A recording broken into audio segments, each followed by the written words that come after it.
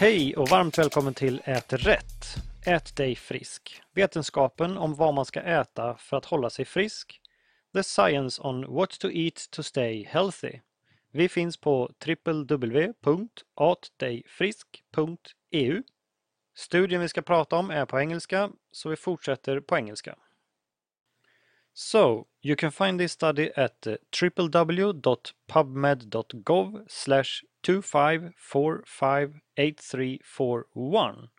The title of this study is Vitamin B Status in Patients with Type 2 Diabetes Mellitus with and without Incipient Nephropathy.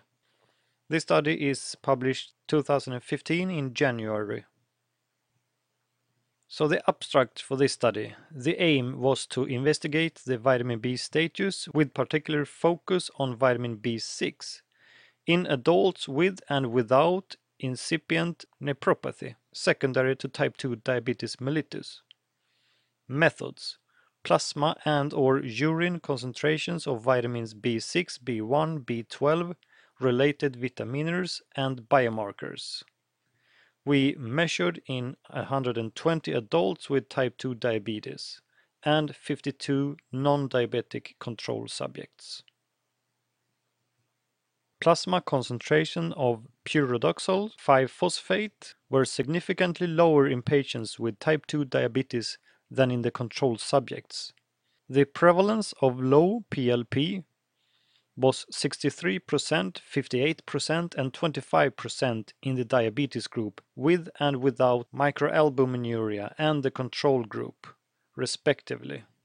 Plasma levels of pyridoxine and pyridoxal were also lower, but levels of pyridoxamine 5-phosphate and pyridoxamic acid were higher in both groups with diabetes compared to the control group. Thiamine deficiency was highly prevalent in all groups, where low vitamin B12 and elevated methylmalonic acid were rare.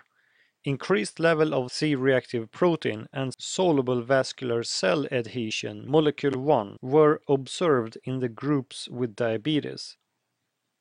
Conclusions then.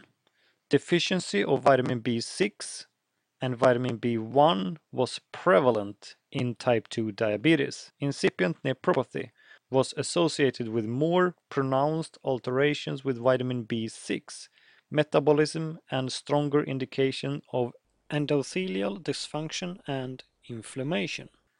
So that was all for this study. I hope that you found this interesting. You can find us and a link to this study at www.atdejfrisk.eu. There is hope.